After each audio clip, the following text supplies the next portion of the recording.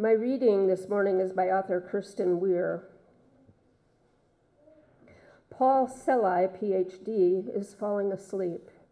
As he nods off, a sleep-tracking glove called Dormio, developed by scientists at the Massachusetts Institute of Technology, detects his nascent sleep state and jars him awake.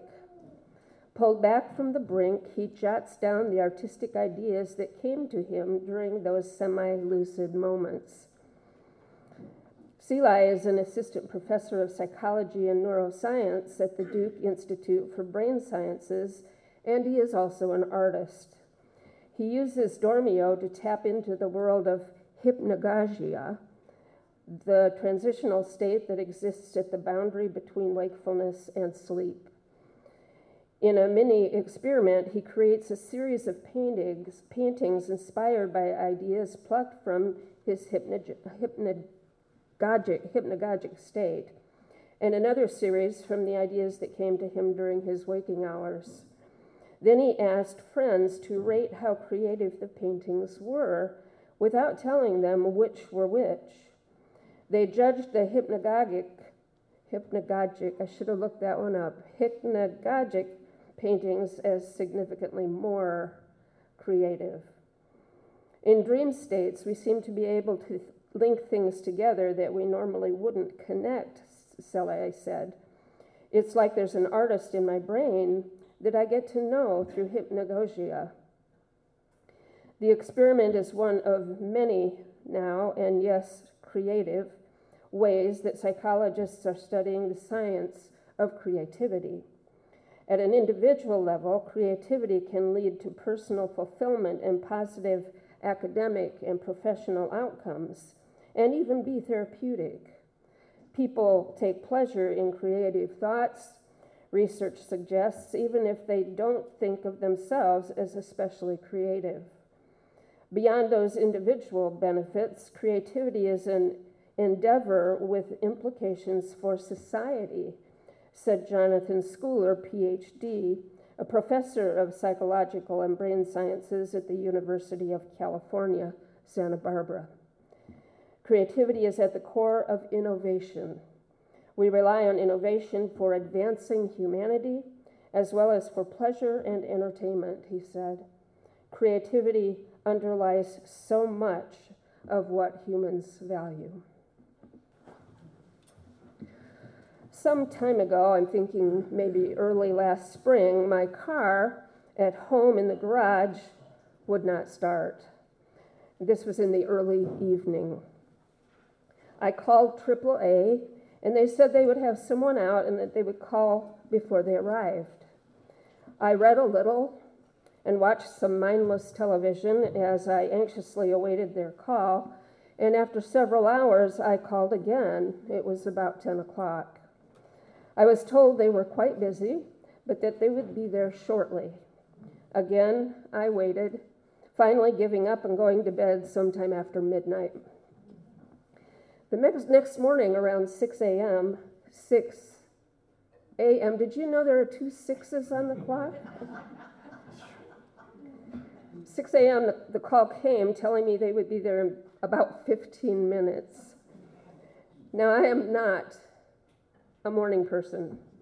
So I muttered an obscenity, climbed out of bed, pulled on some clothes, and stepped into my shoes, the 2 pair I most often wear, waiting patiently for me on the closet floor. I can't even believe this story I'm telling you, but it's absolutely true. I went to the living room, and sure enough, the AAA guy came shortly after. I went out to the garage with him, and it turns out it was the battery, which he charged and then went on his way. I headed back to bed. But when I got back to the bedroom and started taking my shoes off, I noticed with some consternation that I had my shoes on the wrong feet. Right on the left foot, left on the right foot. And not only that, I had one of each pair of shoes on, a gray one and a navy blue one. I said, I am not a morning person. I was somewhat dismayed, but also amused and grateful that this poor AAA guy didn't seem to be a morning person either, and I doubt that he even noticed my shoe folly. But it wasn't long after that I read somewhere that right and left shoes were only relatively recently invented. Before that, they had all been simply shoes, which could be worn on either foot. I was surprised by that. I remember as a young child being taught that it was important to put the correct shoe on the correct foot, that there was a difference between right and left. I still recall that. And so I guess I just assumed that right and left shoes had been around forever. Not the case. Though there is some discrepancy online about when right and left shoes were created, the most prevalent thought is that it was around 1850. And one site said that they were created to make marching more comfortable for soldiers headed off to war. At any rate, I can't imagine that straight shoes, which were worn before the advent of left and right shoes, could have been as comfortable as left and right shoes. And so I am grateful to whomever invented and manufactured the shoes we wear today. Which got me to thinking about the nature of creativity in all of the human venture. It is an amazing thing that it is a common trait for humans to problem solve small and large problems by creating thoughts, ideas, and solutions to them. How amazing it is that imagine if you can, the state of our species through these centuries if we had not had the ability to problem solve and create. There would be no bridges, no umbrellas, no buggies or carriages or cars. There would be no pencils, no paper, no books, no solid shelters, no plumbing or electric lights. There would be no ladders, no printing presses, no plumbing. There would be really little by which we could live comfortably, and certainly little by which we could entertain ourselves and one another.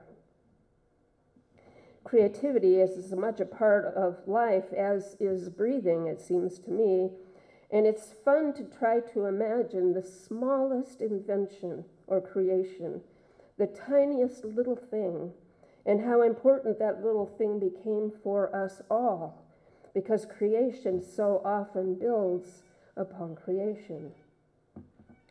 I'm talking mostly about practical creation here, but also the arts. Somebody created a really neat cell phone. Thank you, Dennis. That was very entertaining. I'm talking mostly about practical creation here, but also the arts, the creation of stories, of songs, of dances, of pictures that evolved into books and symphonies and great art that opens our hearts and inspires our minds and our souls. Think of how seldom we see a rainbow, the magical rainbow. We've seen one or two in our lives, maybe more, but not often. But how glorious are the depictions of rainbows in the arts, and how wonderful that we can easily access such beauty. Think of how moved we are by poetry, by books and novels that give rise to our own imaginations, by music everywhere around us and always available. Think of how accessible the world is to us, because there are bridges and roadways and airports and planes, hotels and restaurants and rest stops. Think of modern technology and how it brings everything to our fingertips, if one knows how to use it, that is. There's a commercial on TV, and don't you hate it when programming interrupts the commercials we're trying to watch? But there's a commercial for Progressive Insurance. I'll give them a little plug. There's a commercial for Progressive on now that features two pigeons standing on a fence. Have you seen it? There's a couple of them. In the one that I like, the first pigeon asked the second pigeon what he would do if he had $750, which is presumably how much he could save with Progressive. And the second pigeon says he'd buy a smartwatch. The first pigeon says that would be good, so he'd have a GPS to help him with his poor sense of direction. The second pigeon puffs out his chest and says, my grandfather was a homing pigeon. My sense of direction is genetic. The first pigeon, deciding to test him, says, okay, which way is north? The second pigeon points his wings straight up, and the first pigeon says, okay, that is up. It is not north. The second pigeon hangs his head and says maybe he should get a GPS. I tell you that story, the story of that commercial, because I love it, which is because I totally relate to it. Not only am I not a morning person, I have no sense of direction. If you look at a map, north is up, right? South is down, east is right, and west is left. It's not that I'm not reasonably bright, and it's not that I don't try, but I am positively and absolutely, hopelessly, directionally challenged. So someone who either was also directionally challenged or who wanted to help some of us who are, invented the GPS. Bless them. Bless them. So much beauty and wonder are the results of the creative impulse, and how grateful we all should be that that is so. And as I was researching this sermon, I read somewhere that animals have no such impulse. It is only humans who are creative. Oh, please. I won't take time to go there now, but really. Now, our creative abilities can be used for breathtaking good and wonder and beauty, as well as for horrendous bad and ugliness and destruction. That is an ugly fact. If only we could aim our collective human creativity toward a common goal of love and care for others, of care for all. But we've yet been able to come up with the creative efforts to make that happen. But when I become hopeless and dismayed over the state of the world, I think about the most basic and wondrous of inventions, of efforts, of creative problem solving, and I am cheered a bit, because there really is no end to our creativity. It is an endless resource. The late Maya Angelou has said that thinking creativity helps foster even greater creativity. The important thing is to use it, she wrote. You can't use up creativity. The more you use it, the more you have. And a couple of more thoughts by highly creative people. Creativity requires the courage to let go of certainty, Erich Fromm wrote. And Abraham Maslow said, almost all creativity involves purposeful play.